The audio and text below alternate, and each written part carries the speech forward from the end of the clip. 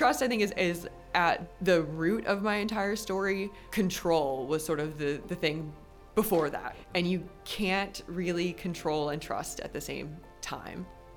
Going through what I went through with my dad was a huge trust thing. And that was the first time that I really experienced like holding really painful things and still maintaining joy. Like not happiness, Sure. but joy.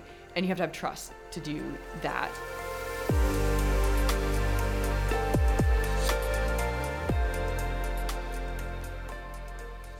Thank you for listening to the Collective Church podcast. Collective is a church for the rest of us, which means if you've never been to church, walked away from the church, or are struggling to find a church to connect with, you belong here. Every Thursday, we are sharing a new episode in our Your Story Matters podcast series. This is an opportunity for people from Collective to be real about their brokenness and what God has done and is doing in their lives. These stories will be real and raw and vulnerable, and we hope they encourage and inspire you in your own faith to share your story. To watch the sermons from the Your Story Matters series or to find out more, you can head to www.mycollective.church/YSM. We hope you enjoy these stories.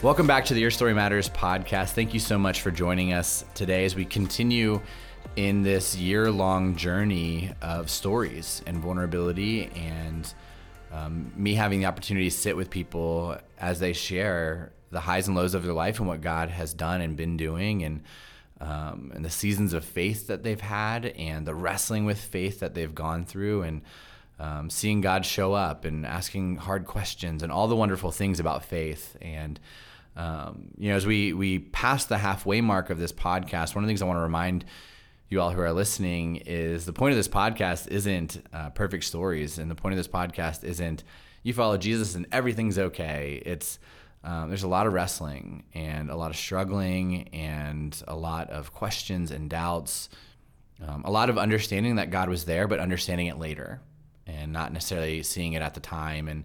And there's seasons too where there's a lot of knowing God is with you, even though there's a storm, and those two things are not separate. And so as you hear these stories and as you catch up on the podcast, if you haven't listened to other episodes, we just want you to know that this is all about just seeing how God works through the ins and outs and ups and downs of our life. And whether it's good or bad, he's there. And as we continue to trust him, he can do good things, even with the bad stuff or the wrestling that we've had in our life. And so I'm really excited for today's episode. I'm joined by Annie, who is probably one of my favorite people in the world. My wife and I have known her for a long time. We were just talking earlier before recording that it's almost been 6 years, which feels just unbelievably strange. Annie will share a little bit later how we met, which is also very strange. But Annie's been here at Collective since the beginning. And I'll just share this before we jump into it. Annie, there's a little bit of mystery when Annie first showed up, because she would come to Collective in the middle of service, she would just leave. And there's always this feeling when I'm like preaching and people walk out where I'm like, oh, they hate me. And at first I was worried about that. Now I'm like, no, screw those people. They can go somewhere else. Later found out that Annie was an emergency vet. And so she was just on call. So it wasn't personal, which was really nice. And so Annie also, I said I would share this, has a podcast. I do. It's the My Veterinary Life podcast. There you go. So if you want to hear stories about veterinarians and what they go through, and you love animals, I guess, like you could totally check this podcast out. This is also the first person I've sat with that does a podcast. And so, Annie, thank you so much for joining and being here and being willing to share your story. I'm lucky enough to know a lot of it and I've seen a lot of it. And I've been a part of a lot of the recent stuff, which is really cool. And so I'm excited though for other people to hear that. And so kick us off. Tell us, where did you grow up? What was your childhood like? And what was faith like in your childhood? Sounds good. We'll start at the very beginning. Yes. Thank you so much for having me. I've really enjoyed listening to everybody's stories, and it has been interesting from being here at the very beginning and being able to put faces and names to the people on the podcast, and then just feeling like you can, that's one thing that I love about podcasts and podcasting is you feel that connection to people through their stories. And so it's just been really cool. And so I'm honored to be part of it.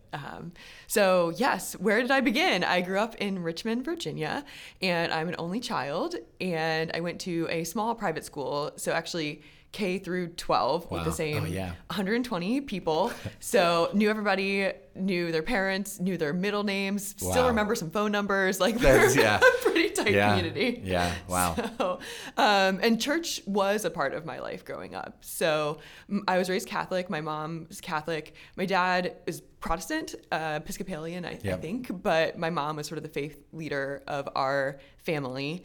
Her mom actually was raised by Catholic nuns. So Catholicism, very strong in our family that way. So we were the Saturday night church goers, like 5:15. And pretty much every Saturday I was there. I did the Sunday Bible study growing up and went to mass on Saturday nights.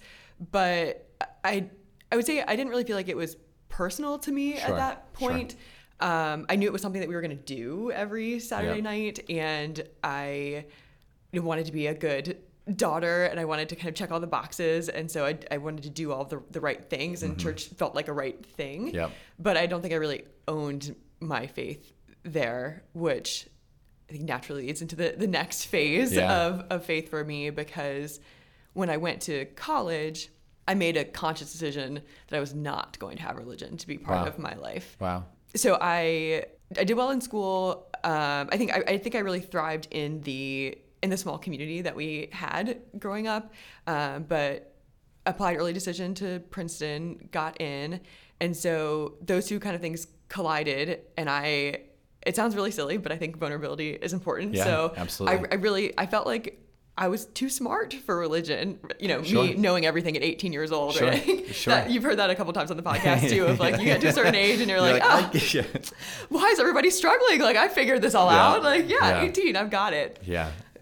I think as we hear often, God's up there laughing at that point, because that's really when he can do some work. But before that, I think my kind of philosophy as religion is something that people need almost like a crutch to get through hard things. And if you can sort of reason your way through things, then you don't need it. And so, I was like, I'm going to be busy. I'm going to get my Saturday nights back, and it's not something that I really like identify with. I'm not going to have that be a part of my life in college. So you moved away from home, right? So it's up in New Jersey, right? Yes. Yep.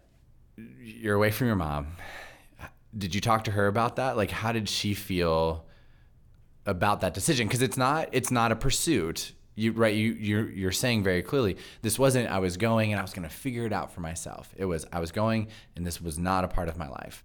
Did your mom know? Like, was there any like family pressure there, or was she like, okay, like Annie, like you have to make your own decisions, or was it just like, I'm not going to tell her? The latter. I didn't say anything about it. I mean, I think we were really close growing up, and so I think I don't want to speak for her, but I think that was sort of we've raised our daughter well. She's going to make good decisions. It honestly, it wasn't a conversation. Yeah. And so you're 18. You're living away. You're out of that small community too, which is a big deal. It's a big deal. At a great school, and going, all right, this is who I am now, Did you know at 18 that you were going to go into the veterinarian field, or did you, so science as well? Science, the whole thing, right? Yeah. So like science, like I understand how the world works, so I don't need religion. So I decided that I wanted to be a vet my senior year of high school as well. So I had that plan. So I was taking all the pre-med classes and really diving into that world with, as it comes along with like learning about evolution and like all these like very like fact-based classes is what I'm taking at that time. At 18. Going from that community is difficult.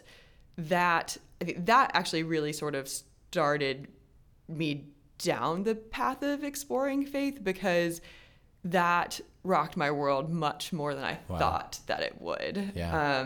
Because it was a small community, I think there were some, I guess guardrails, but like not in the negative sense, but there were things in place, like structure in place, that really helped young people thrive, which I'm very appreciative for. But then when those left, I wasn't quite sure where my footing was, right? So, we had amazing teachers and advisors to guide you in your courses. We had a 3-sport requirement, so we were doing active team building activities every day after school. Wow. Yeah. that combination of like the structure of class, so like feeling supported in the classroom, feeling supported afterwards, building community, feeling really comfortable with these people. Then when I go to college and I'm worried about the academics already, like I want to make sure that I do well. And so looking back now, I did exactly the opposite of what I should have done. And so I really doubled down on the schoolwork and did not make those connections. So I didn't join any clubs. I originally was not planning on joining a sorority. Like I did not get connected with the people because I was like, well, I've got to do the work. Like, and I think looking back also, I put more value in my identity of being smart than I really should have. And I think that was why I held on to it so tightly in college. It's like, well, if I'm not smart, then like, well, what am like, who am I kind of thing. So it added that extra layer of stress and pressure on me to like really focus on the academics. And what I didn't understand then is that it's that community and it's the people that, and the things that you do outside of work that really make you who you are. So that was a challenging lesson to learn as an 18-year-old. And that had some real repercussions. So I never got diagnosed, but I feel if I didn't have panic attacks, I came pretty close of just like feeling like I was drowning, like having a hard time breathing, getting lightheaded. Wow. My parents were really concerned about me that first year. They're very supportive. I feel very appreciative for that the entire time. Like just super supportive, both my mom and dad. But like if you don't want to do this, like you don't have to be here. Like it's not worth it. I remember my mom saying that it's not worth it. And so I'm dealing with all of that, right? And my like underlying philosophy is that, well, if you're smart enough, then you can figure these things out on your own. You can solve your own problems. Mm-hmm. So I'm trying to do that, right? So I've got these outside pressures and I've got this internal pressure on myself to like figure this all out, but like with all these feelings mixed up in between as well. There was the academic pressure, but there's also this social pressure because I'd known all my friends my entire life. And so I felt really judged in college, like more than I'd ever been before. And I understand why, right? Like you're meeting all these new people. So like labels are really all you have, right? Like you're the sports person, you're the sorority girl, like you're like this, and this. But I felt like I wasn't getting a chance to like get to know people and people weren't getting to know me. And then also knowing that I do have a people-pleasing personality. I am a perfectionist, and so I wanted to like meet people well, right? And like make friends well. And so like having that feeling of judging was just very unsettling. Do you think part of it too with Princeton is academically it's a really tough school? So like naturally you guys know like the people there are smart, you know, and you're going into these like high pressure fields. Like, is there this culture of like you're just kind of sizing each other up as well?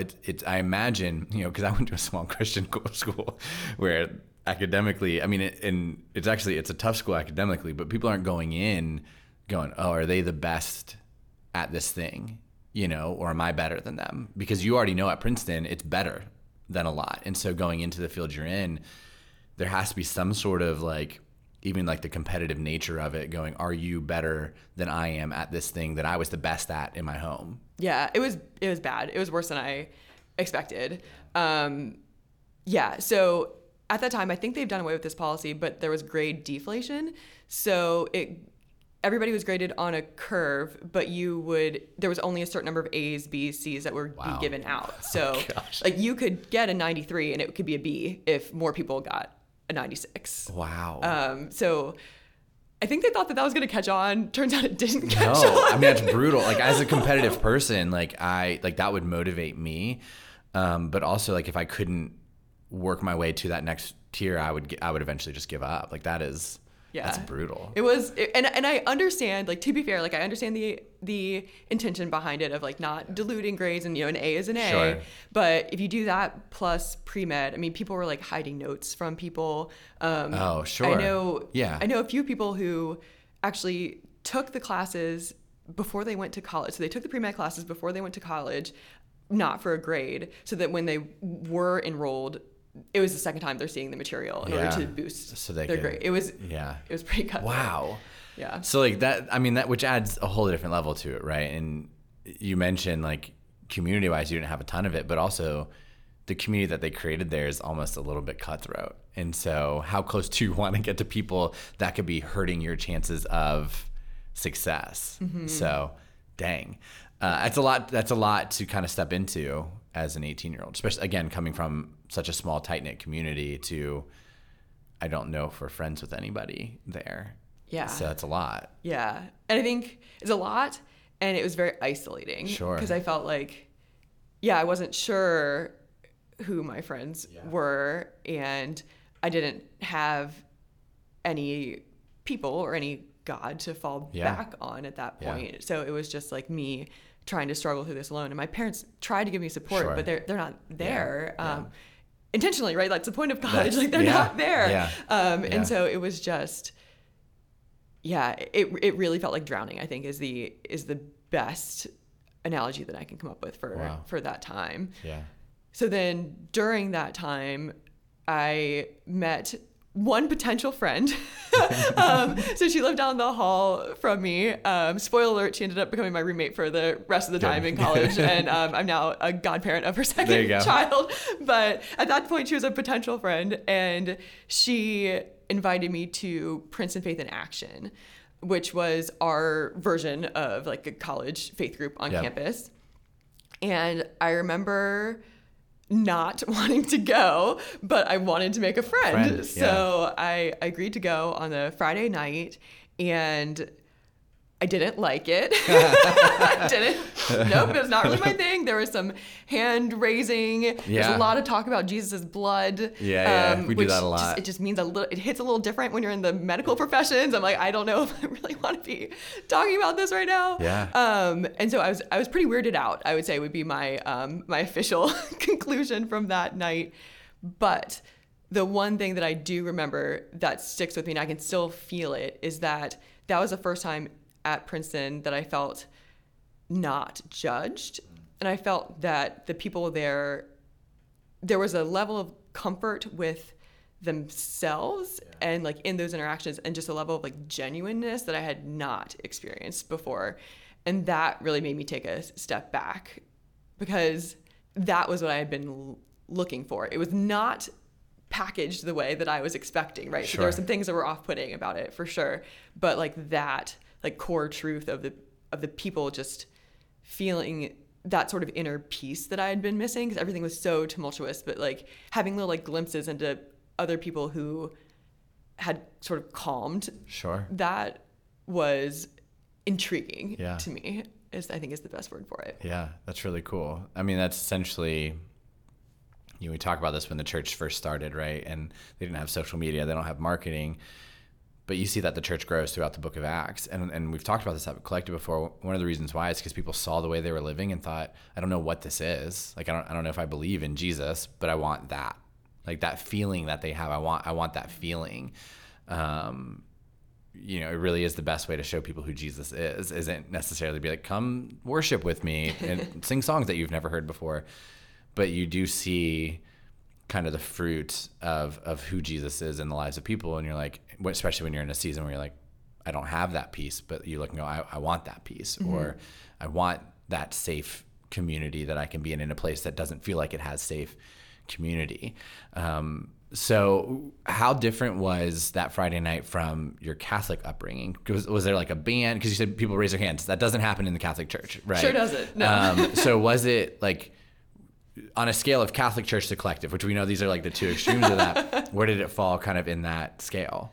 I would say if Catholic was 1 and Collective was 10, probably like an 8.5 or 9. Okay. Yeah. We're on that side of the spectrum. Yeah, if you grew up Catholic and then the next church you went to is Collective, which we know there are people who do that, and I'm like, this is church, I promise. Like this, but it is weird. Like it's a very different thing. So you went that one time. Did you go back? Yeah, so I didn't go back. For a while. Which was is weird. Yeah. I remember that feeling. I didn't go back for a number of reasons.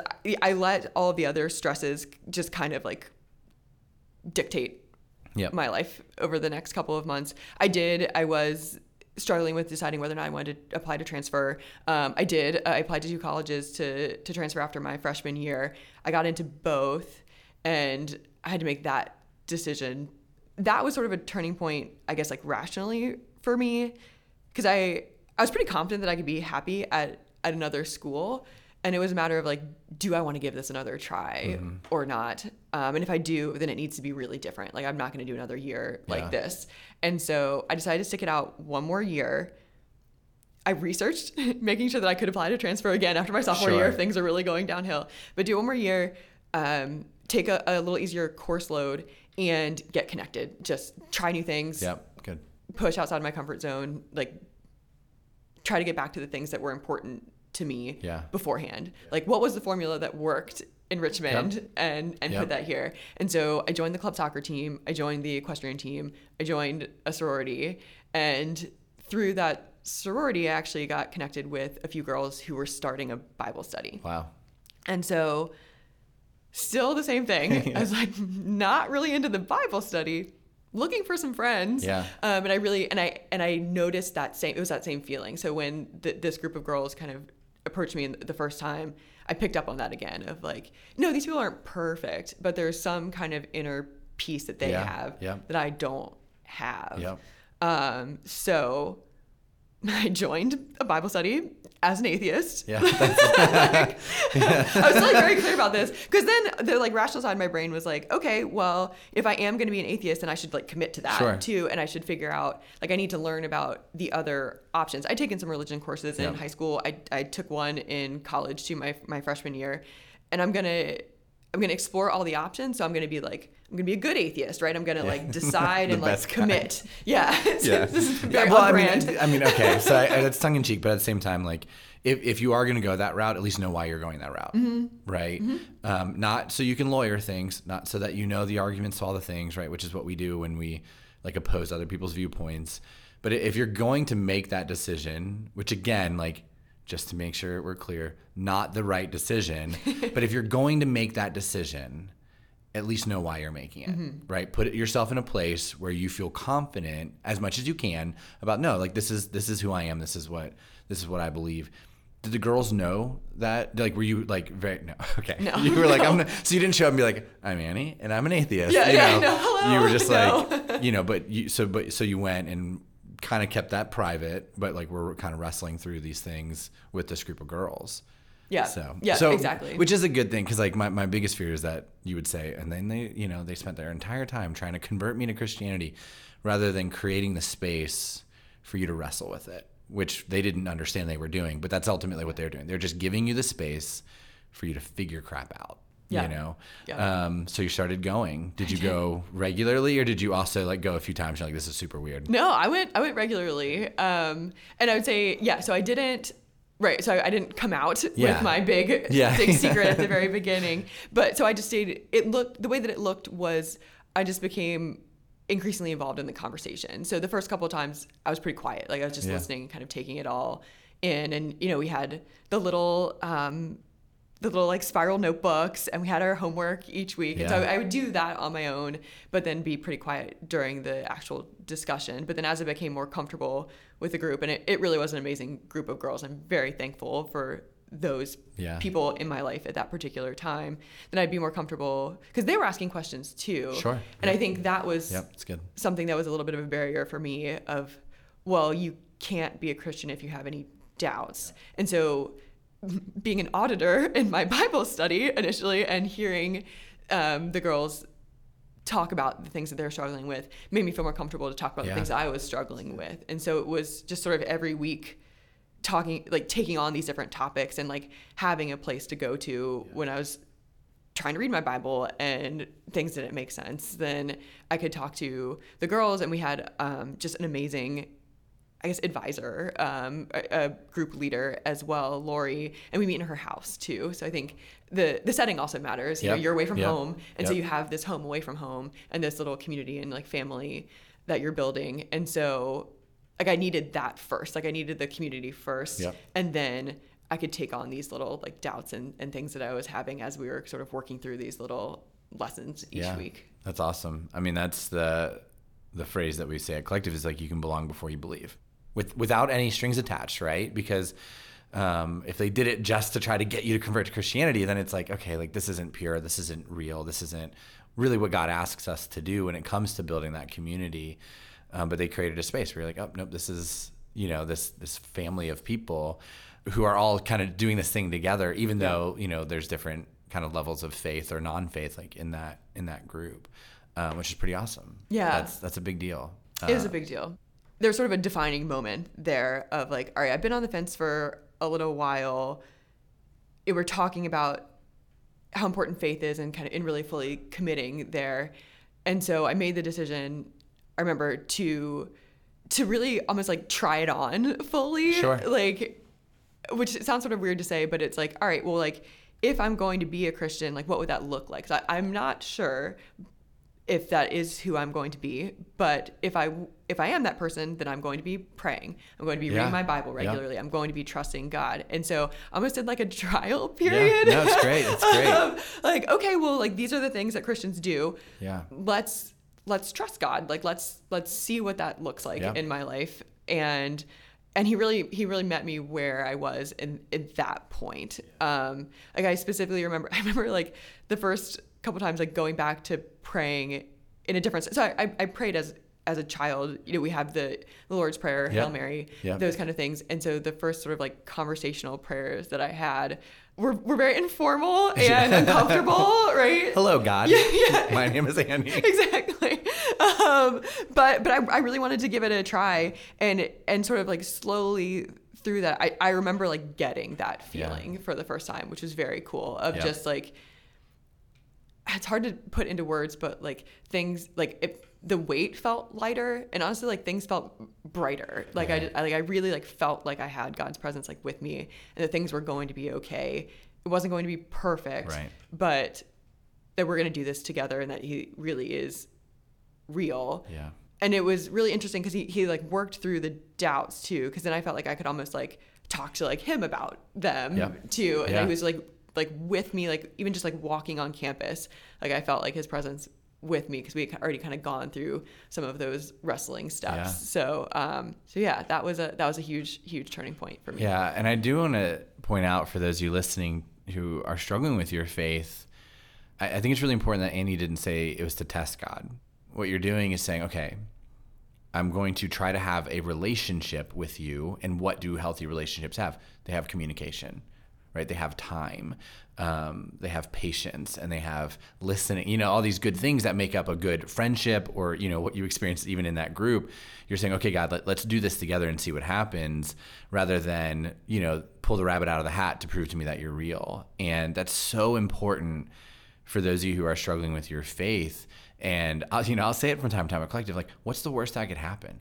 And I think the way you said it's like a test drive, like it's a trial run going, okay, like I'm going to do the things that I know lead me closer to him, and I'm going to see if I feel that. For you, feeling that presence, feeling that joy, feeling that peace, seeing that community, that started pulling you in deeper. So what was that like?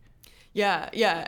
I prayed about school, right? Because that was a big stressor in my life, but I prayed differently. Like I remember praying, God, I trust that you're here on this side of the test, and you're still going to be with me on the other side, and you know what's going to happen.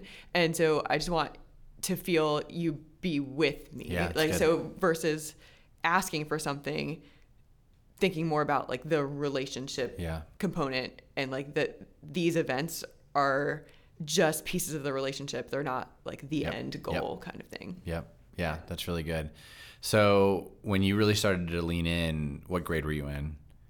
This is sophomore year. Okay. Yeah, second half of sophomore year. So faith starts happening and growing, and you ultimately choose not to transfer. I do. Right? Mm-hmm. Yep. So what are the next few years like? Yeah, so I declared my ecology and evolutionary biology major. So I was deep into the science classes, and that was a really, really cool time, because instead of what I kind of expected to happen, of like learning about evolution and like learning about all of these like very data heavy classes, instead of alienating me from faith, it actually brought me closer. And we learned about things like how it's impossible for humans to like truly create a random number. I know everybody has lots of different feelings about evolution, but at least for me personally, I don't find it contradictory to the Bible. Yep.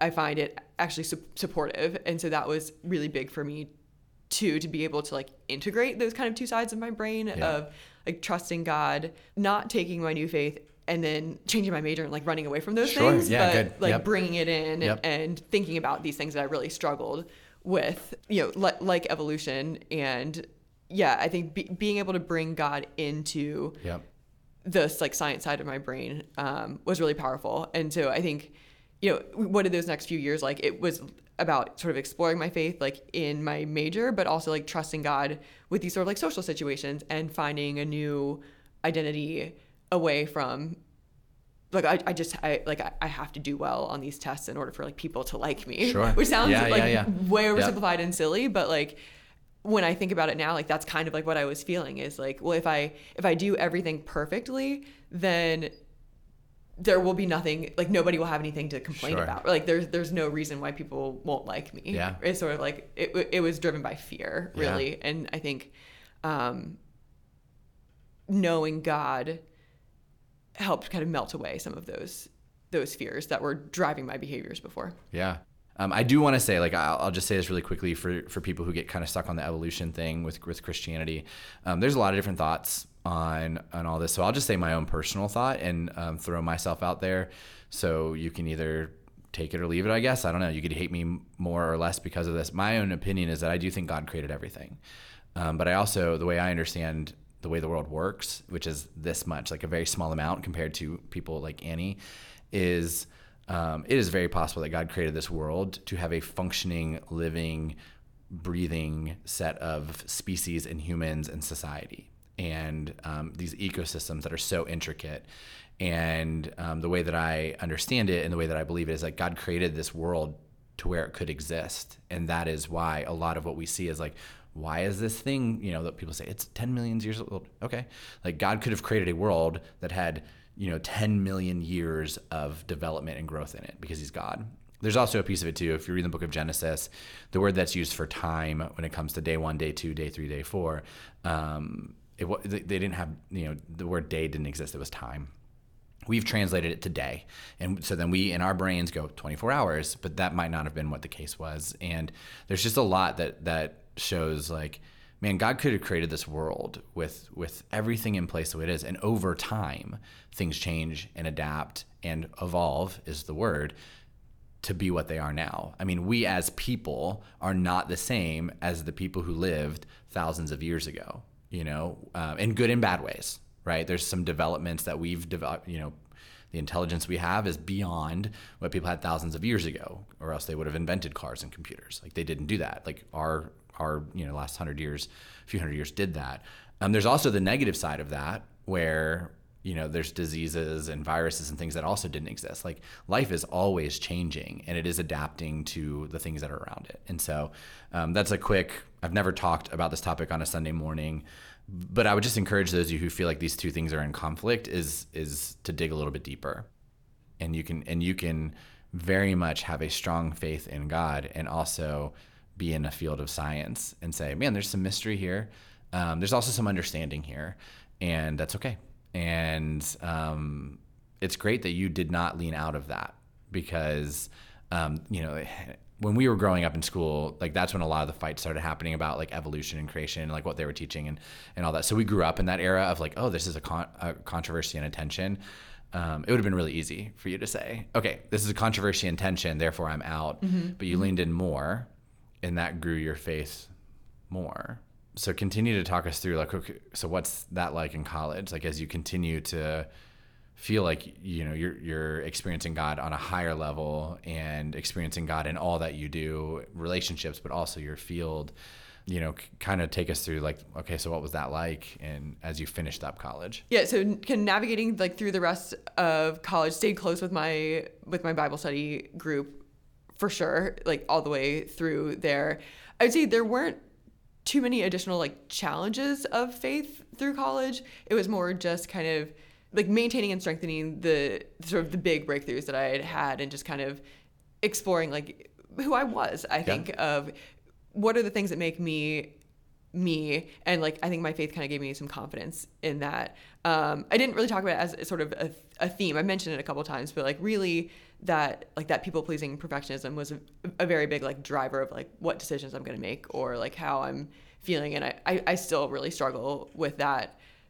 And so I think faith is definitely helping me with that, of like being able to define myself by how God defines me and by how, you know, the things that I like to do instead of like rearranging my life to make everybody else happy. And so that was sort of the journey that I started in those like years following after college.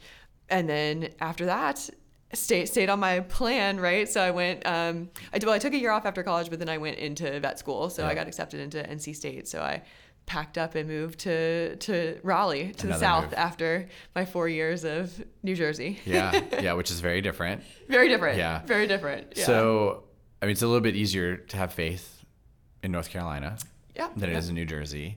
And you also, like, at that point, it's another change. You're separated from that good community. You've had good community in two places. Mm-hmm. Yeah, it's a good You point. know, had to fight for it in New Jersey a little bit more. So what was that like? Did you have that same community? Did you find that same community? At this point, like, were you going to church on Sundays? You know, what was that like? And again, it's another environment, another change, another group of people. What was faith like during that season? Yeah. So yes, great point. Easier to believe in Raleigh, plenty of churches to choose from. I think the New Jersey faith was the faith that I needed at that time. Like I needed to have other people questioning. Like I think that was a really important component, to feel in community with other people who had doubts. And then going to North Carolina, faith was much more cultural. Like it was everywhere. There's churches everywhere. It was like a very common thing to know my classmates were like also going to church. I got connected into a church, and I would go almost every Sunday. And I think even that was a change of like, that's time that you can't be studying, right? So like that's time that you are picking, you're setting aside. And so I'm really glad that I did that. Was happy with my church in Raleigh. I had classmates. There were a couple of friends that would kind of come and go like relatively regularly. Like there wasn't like a core group every Sunday, but always had people to go with. I continued my faith journey. It was more of an individual thing at that point, though. So it's going to church. I really appreciated the messages. I also got into church podcasts at that time. So I was running a lot. And so it would be like listening to other churches' messages as well. And so I feel like I was growing in my faith that way and like learning more aspects about God and Jesus there. But I didn't have a ton of like faith conversations with other people, sort of a maintenance phase.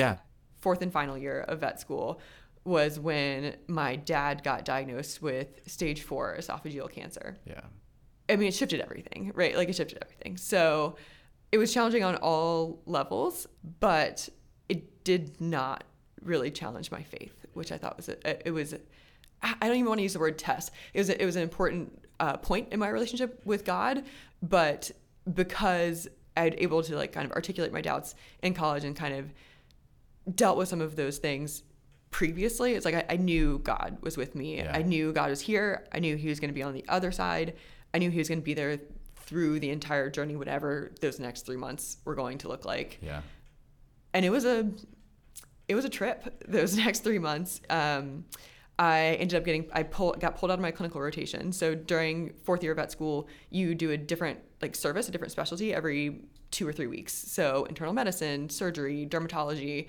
And I remember I was recovering a horse from anesthesia and like sitting on the floor, like waiting for the horse to wake up because they get laid down for surgery. So we have to help them get up. And the surgery resident told me, go home. Like what's going on right now is way more important than anything here. Go home. And I'm like, this horse is in our surgery suite. Like I think that I need to be here. And she was the one that told me, she was like, it's just a horse. Go home. And I walked out of the surgery suite and I went back to Richmond. And so I was home with Dad for that month, kind of right up until he passed away. And we tried to have him at home, which was not going to be sustainable.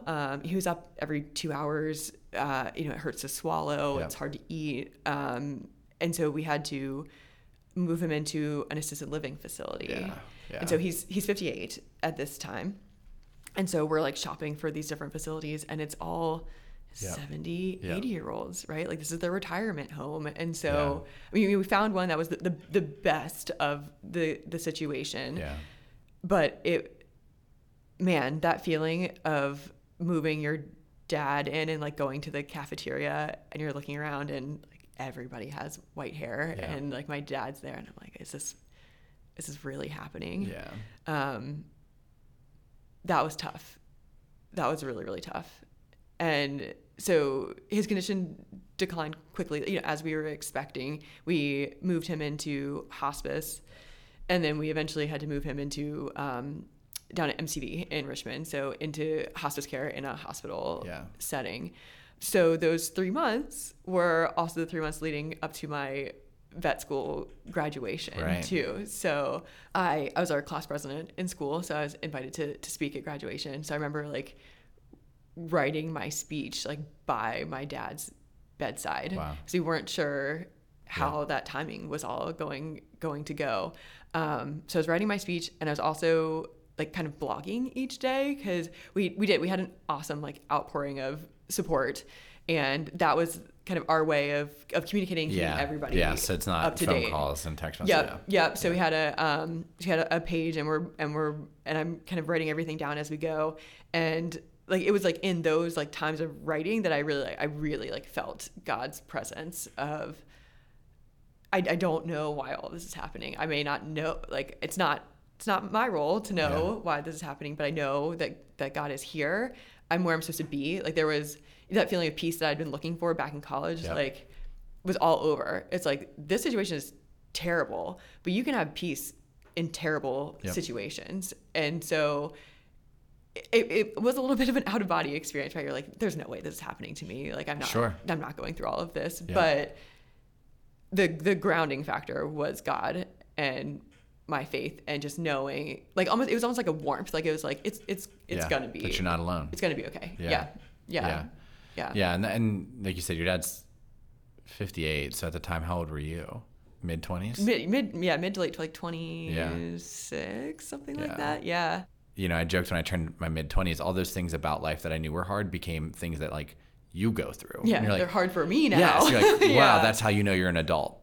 Your family does have faith, which is good. Mm-hmm. Being the only child and being as young as your dad was, like there is also the mom side of things where it's like to be a widow.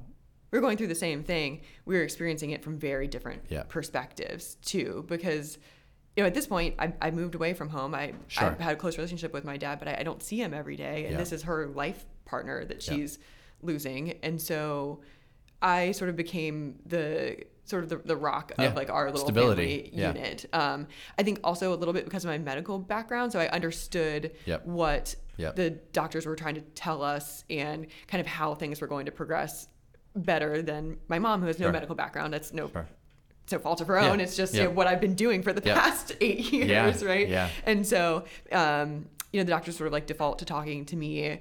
It went on me to kind of keep track of, he was on 35 like medications. I remember making like a spreadsheet, like schedule to keep track of all of these things. And so all that fell on me. I think it was part of my coping, right? Of like stay busy and like don't think about this too much. Order, structure, organization, like all that. Yeah. But I think that was sort of a whole other thing to unpack. I think I'm appreciative to God for giving me the presence of mind to be able to kind of to sort out the assisted living. Like that was sort of on me too. I wrote the obituary. I was working on all these things. But then everything collided. We actually ended up deciding to have him be in a medically induced coma until he would pass at the end, because it was so painful. Like he was so painful. And during that time, I learned that I would be receiving an award, like end of the year awards for school. Wow. Among like all these like medical emails that I'm getting, like this one pops through, and I had to laugh. I really feel like it was a God thing, because my dad was always he loved awards more than anyone Yeah, really? that I know. And it's so silly. Like, we have this whole like wall in our house, in my childhood home, of like anytime you get an award. Yeah. So like he had his work awards. Like he Yeah. was a sales manager and he did very well.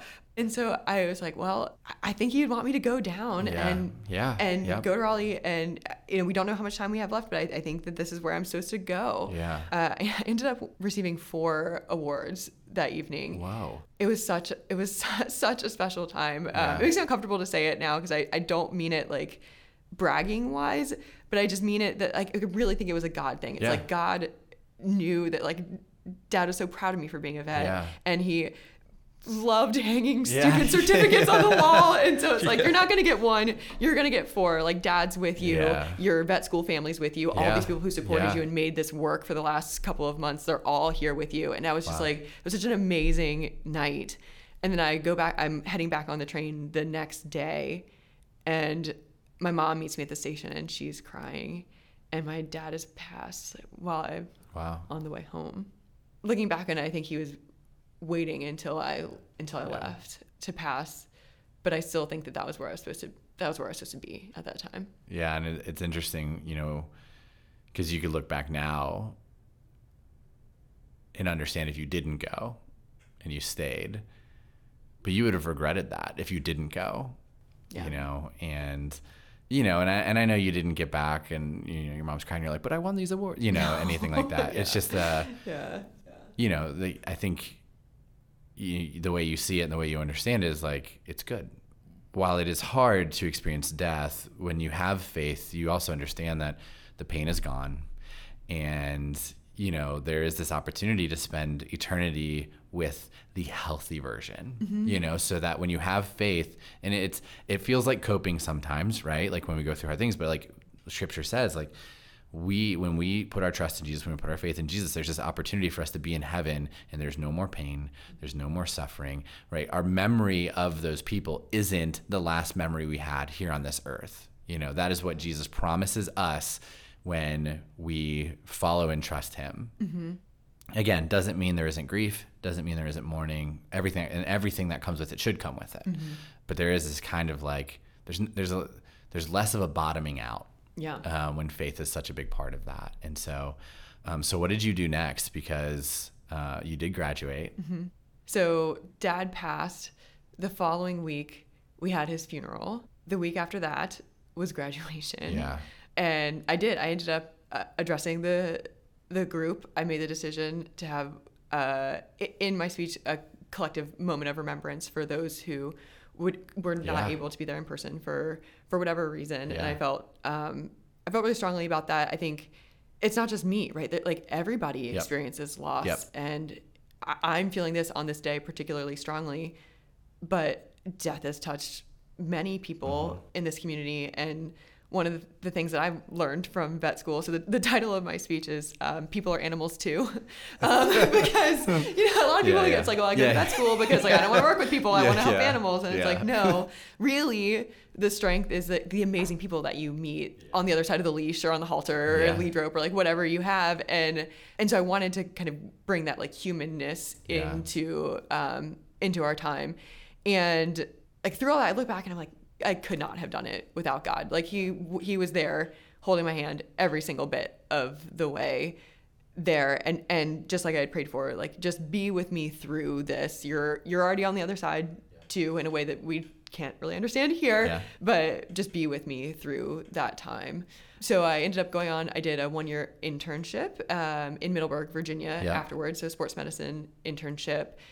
And I actually delayed the start of that internship just to have a little bit more time with Mom. And to your point of kind of like trying to get things as settled as you can. Settled is not the word. Settled as you can. I took 2 months. Okay. So obviously not enough time to solve all the problems. Nope. Enough time to catch your breath a little bit. Yep. But it was also an important moment for me because I think before this whole perspective shift, it had been like, well, work is the most important thing. Like I have to start on time. And it's like, it's not. Like it's not. Like, what's 2 months to this internship program? That was not how I was thinking before. Like, school is the most important thing. Like, the progression was the most important thing. And so that was a big shift for me, and something that I that I keep with me now. Faith during that internship year, it was a challenging year. So you're on call 24/7. So you said, it was an emergency vet when you met me at Collective. So I was still doing that, which is amazing for learning, right? You get a ton of cases, but we had 4 days off per month total. So every other Saturday, Sunday, all through the week, every night, at any point we could get a call. It could be 10 p.m. It could be 3 a.m. It could be double, like back-to-back emergencies. You just don't know. Wow. And we also had to be within 15 minutes from the practice at any time because of the emergencies. So I explored churches there. It's Virginia, right? So there were churches available, but I never found a church that year. It was a stagnant period of faith. And so when I was looking for my next step afterwards, that was how I got to Frederick. So I got connected with a vet actually who worked at the internship practice, and she started her own practice out here in Myersville. And I was going to come here. I decided that was going to be the next step. And I knew that I didn't want to go through that same church search again. And so I was talking to one of my friends about it, who's from the Northern Virginia area. And I heard about Collective because she had gone on a few dates with one of your friends. He was our project. He was essentially our project manager. So I remember coming to Collective, like I really it was important to me to have that community, and her recommendation was really valuable to me. She had been an amazing friend throughout vet school. So I remember showing up to like a planning meeting of Collective in a building that I'm still not really sure where it is in Frederick. Like I could not get back to it. Y'all did some team building. There was some planning. This is like before the first preview service. Was it in like an office type building? Yeah, it was in like an office suite. My gosh. Mm-hmm. So you essentially came to what you would call like a launch team meeting, which was like, hey, we are moving toward this goal. Do you want to be a part of this thing? I'm very thankful you stuck with us through all that because we were winging it. We didn't really know what we were doing. But that was summer before 2017. Yeah. And I think the interesting thing about that was like, so it didn't look like church, but it was that same feeling that I remember. Like I remember getting transported back to like walking into that Prince of Faith in Action meeting. And it's like, I don't know these people, but I know that there is that inner peace. We've got this like commonality, God's been important in my life. It's important in these people's lives as well. So like, let's meet them. Like, let's be open to that experience. So I went to the pre-launch service where you preached on zombies. I know. I got a lot of feedback about that one. It did not affect me one way or the other. But I liked that feeling. I liked the mission of the church. I think I'd gotten a little bit more of that background than the average person from coming to the launch meetings of, and remember you saying it's like, it's not going to be the most analytical, like, let's look at these individual texts and compare them across and like be really like cerebral about it. It's going to be about like we're going to teach the way that the Bible taught, that Jesus taught, and we're going to bring in people from all different backgrounds and all different stages in their faith, whether it was despite of, because of, or neutral to the zombies. I kept coming back. Gosh, I can't even remember what I talked about that day. But, you still stuck it out. Yep. I thought it would be a really cool experience to be involved with the church at the beginning. So that was one thing. And then sort of separate from that was just that like that sense of a realness of Collective that I really appreciated. And I feel like it was a way to get connected into my new community. It was a way to kind of reconnect to faith, and it met or exceeded all of my expectations. So I joined the connections team. You were very patient with my on-call schedule. I felt like Clark Kent sometimes. I would get a call and I'd go into the bathroom and then I would transform into my equine vet outfit and take off into the day in my vet truck. But everyone was very patient with that. And it made me feel very connected to the church too, because now, for those of you who are serving at Collective, it's very organized, right? There's like very specific roles and you know what you're going to be doing. And in the beginning, it's like, you're going to come in, you're going to push some bins down the Yeah. middle school hallway, you're going to set up some communion, you may do some offering, you Yeah. may make a sign for outside if you have some spare time. So it was like, How are you with chalk pens? yeah, exactly. Yeah. I think Yeah. Rachel might have asked me that exact Yeah. question Yeah. at some point. Yeah. And so there's like a chaos to it, but it's also a really awesome way to bond with the other people on the team and to really feel like you're making a huge impact, Yep. right? Because when your team is small and there's so many things to do, it's very apparent that you're needed and Yep. that this is a cool thing that's happening. So Yeah. And you get to see it working. yes. All the things that you long for, all the things that you long for other people to have and experience, you start to like feel it and watch it tangibly happen. And it's just this like, again, it's the beauty of who Jesus is. It's the beauty of the church when you get to see it from that angle. And, but for you, one of the big things too is, we don't do this often. I think we've done it twice at Collective where I've like taught on baptism and I've said, hey, if you're ready, you should get baptized. And we give people the opportunity that day, which we don't tend to do because we want to make sure people understand like the decision that they're making and why they're making it and what it means. And we also want to hear part of the story to know, how did you get here so we can share it? Because there's other people that are sitting in those seats that are wrestling with the same things. But on one of the Sundays at West Frederick, we're like, okay, I'm going to teach on baptism. And if you're ready, you should do it. And we knew some people getting baptized that day. And so we kind of had it planned out. And I remember like you stepping up and I'm just like weeping. Because at that point, like we'd grown really close. Even you being honest with Ray and I with, you know, some of the things that you were wrestling with. But, you know, you stepped in that day. Celebrating that is a really big deal. What made you go to that place where you're like, okay, no, let's, you know, of all the experiences you've had, you know, this was the one where you're like, I want this. Yeah. Having my mom there was very important to me. So that was definitely something that was a factor in it being that particular day. Yeah. But I think leading up to that, I would say that Collective is probably the place where I feel the most community with my faith. Yeah. So obviously college is where it was really born. Yep. But honestly, even then looking back, I had that Bible study community, but I didn't have a great church community in college.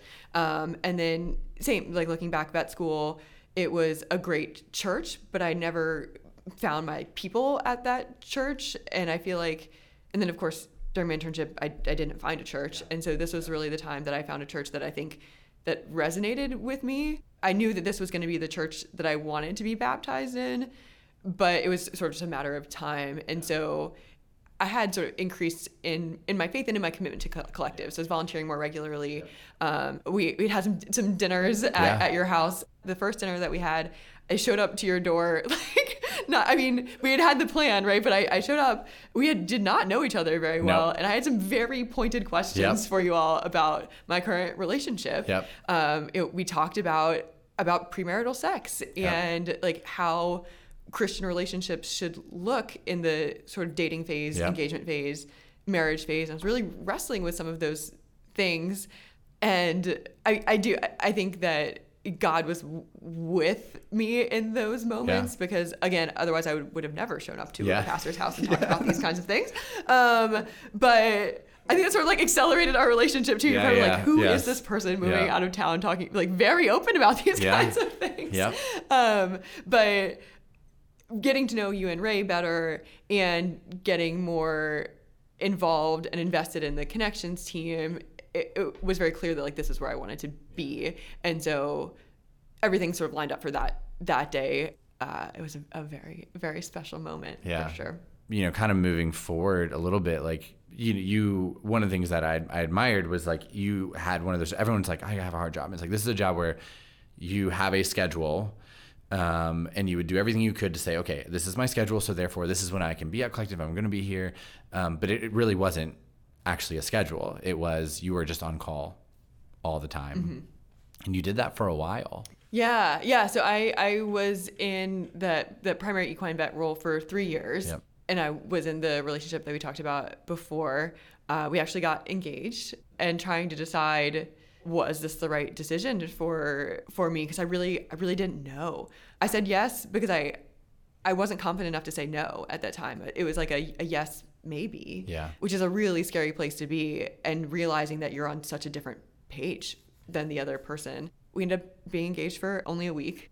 I broke off the engagement. My mom came up to sort of support me through that. And that was a really hard time because that was early 30s at that point. And so that's when like all the doubts are creeping in of like, I'm getting older. Am I going to find somebody? Am I making a really big mistake? Because like I said, it wasn't no, it was like, maybe this could work. I'm not sure. Like there's some things that are making me nervous. But there are some really great things too. Am I making a really big mistake by saying no? I remember Ray said to you, hey, I think you already know what the right decision is. And you were like, I do. And we're like, hey, text us. And you texted us like that day. I broke it off. And again, like Ray and I were like, who is this person that like seeks out wisdom, but also like trust what God is telling her to do, even though it's really hard. And even though like you're in your early 30s and you're wrestling with, you know, you've been in school for so long, like, shouldn't you be settling down? All that wasn't easy. No. Right. Because you don't want to hurt people, and it hurt. Yeah. I knew in my gut, but there were so many reasons that I could have said yes or like made it work. I could probably have made it work. Sure. Yep. Yeah. But even that little bit of margin you knew you had, you're like, this isn't it. Yeah, and faith was a component of that too. Like, you know, he was sort of exploring his faith, and I wasn't sure that I was comfortable with where he was and where I was, like in those discussions too. And then yes, on top of that, then I, like, once I try to start reflecting about this, then I'm now like going to West Virginia to try to take care of a horse who like ran into a fence or something, right? And so it's like there's no time to reflect on any of this. But shortly thereafter, and it was more honestly like at the beginning, I met my now husband shortly after that, and in the beginning it was just seeking like companionship. It's like I'm just like looking for somebody to talk to, like to kind of get through this really hard time, because as anybody who's gone through a breakup knows, like the feelings don't just end, right? You have to have that sort of healing phase. So I was just like looking for some kind of companion, and like a platonic companion of the opposite sex to just like talk to like during this time, and if I'm going to be very vulnerable, to make me feel loved again, like or somebody that's interested in me, right? Because that was my fear of like, I'm not going to be able to find anybody. So even just like finding people who seem interested was comforting, I think. So I met Matt during this phase, and he was actually also in a sort of similar phase of having just ended a long-term relationship, and so we sort of we grew and got to know each other like with that sort of, I mean, we met on a dating app, so I'm not gonna lie and say like, oh, we bumped into each other across the street, but so, you know, there was that sort of like undertone, but both of us knew we weren't ready at that point for a relationship. So it was actually really nice. It took the pressure off of those conversations of just getting to know each other, and so our relationship grew. And through that, of course, we had conversations about faith, because that is a very important thing to me. And even having gone through the previous relationship and knowing that was a point of tension there, I wanted to be upfront about those conversations like early. And he was clear that he grew up in the church, but church is not a part of his life now. So we dated for about a year, and then the pandemic hit. Yep. I had kind of come to a boiling point with my job, and I knew that was not going to be sustainable for me long term, which is hard because I loved what I did, but just time wise needed to make a change. Matt and I ended up spending a lot of time in lockdown together, right, with the quarantines and everything that was going on in March 2020. I'm applying for a new job at that point, and these big life events also make you sort of question these kinds of things, like who is God, like what is this? And I remember just having the time then to have those conversations about like telling my story of like why my faith is the way that it is, and learning more about him and how he grew up in the church. And I was driving myself crazy. I was really in my head about having to be the person for Matt to like bring faith back into his life, of like, I need to say the exact right things, or have the exact right like counterpoint to any questions that he might have. And if I can do all those things perfectly, like then he'll come back to Christianity, which of course goes back to my perfectionist tendencies. And I just remember one day, like, there wasn't any like particular instigating factor. Like I just remember thinking this all of a sudden of like, that's not your job. Nope. Like it's not your job, and it's too much pressure to put on one person. Yep. Matt's faith is Matt's faith. Like, you know who he is. You can be part of that, right? Yep. You can share your journey. You can demonstrate, like you can show how you're different because of the way that God changed my life. Yep. But I can't be the only source of religion for him. Yep. And so I knew who Matt was, but I'm confident in the God that I know. And if God can reach me when I had all of my doubts, then I know that God can reach him too. And I want to be on that journey with him because he understands that he sees the value of religion, right? And growing up in the church and having that community and knows that's important for a family. That's something that we both want. And so for me, like, that foundation is there, and we can go on this journey together. Yeah. Because what I didn't realize also is that in having these conversations, it challenged my faith in a really good way, in a way that I hadn't done in a really long time. Because if you're only with people who have really strong faith, then you don't get the hard questions. Yeah. And too, like, Matt's also not trying to poke holes in anything that you believe. Like, he's, man, do we have great conversations about faith. And there is a big piece of it with, you know, not to share too much of his story, but like some of his disconnecting from church was church related. You know, part of Matt's journey has been his own healing and seeing church differently. You know, Matt's on the team. He serves that collective. Yep. He's involved. He loves this place. If you go back to what it was for you at Princeton, it was these girls saying, hey, do you want to be a part of this? Not forcing anything, but creating space and allowing people to be in that space. And you've essentially taken what you've learned and done that with Matt, and you've created space. Still a lot of wrestling.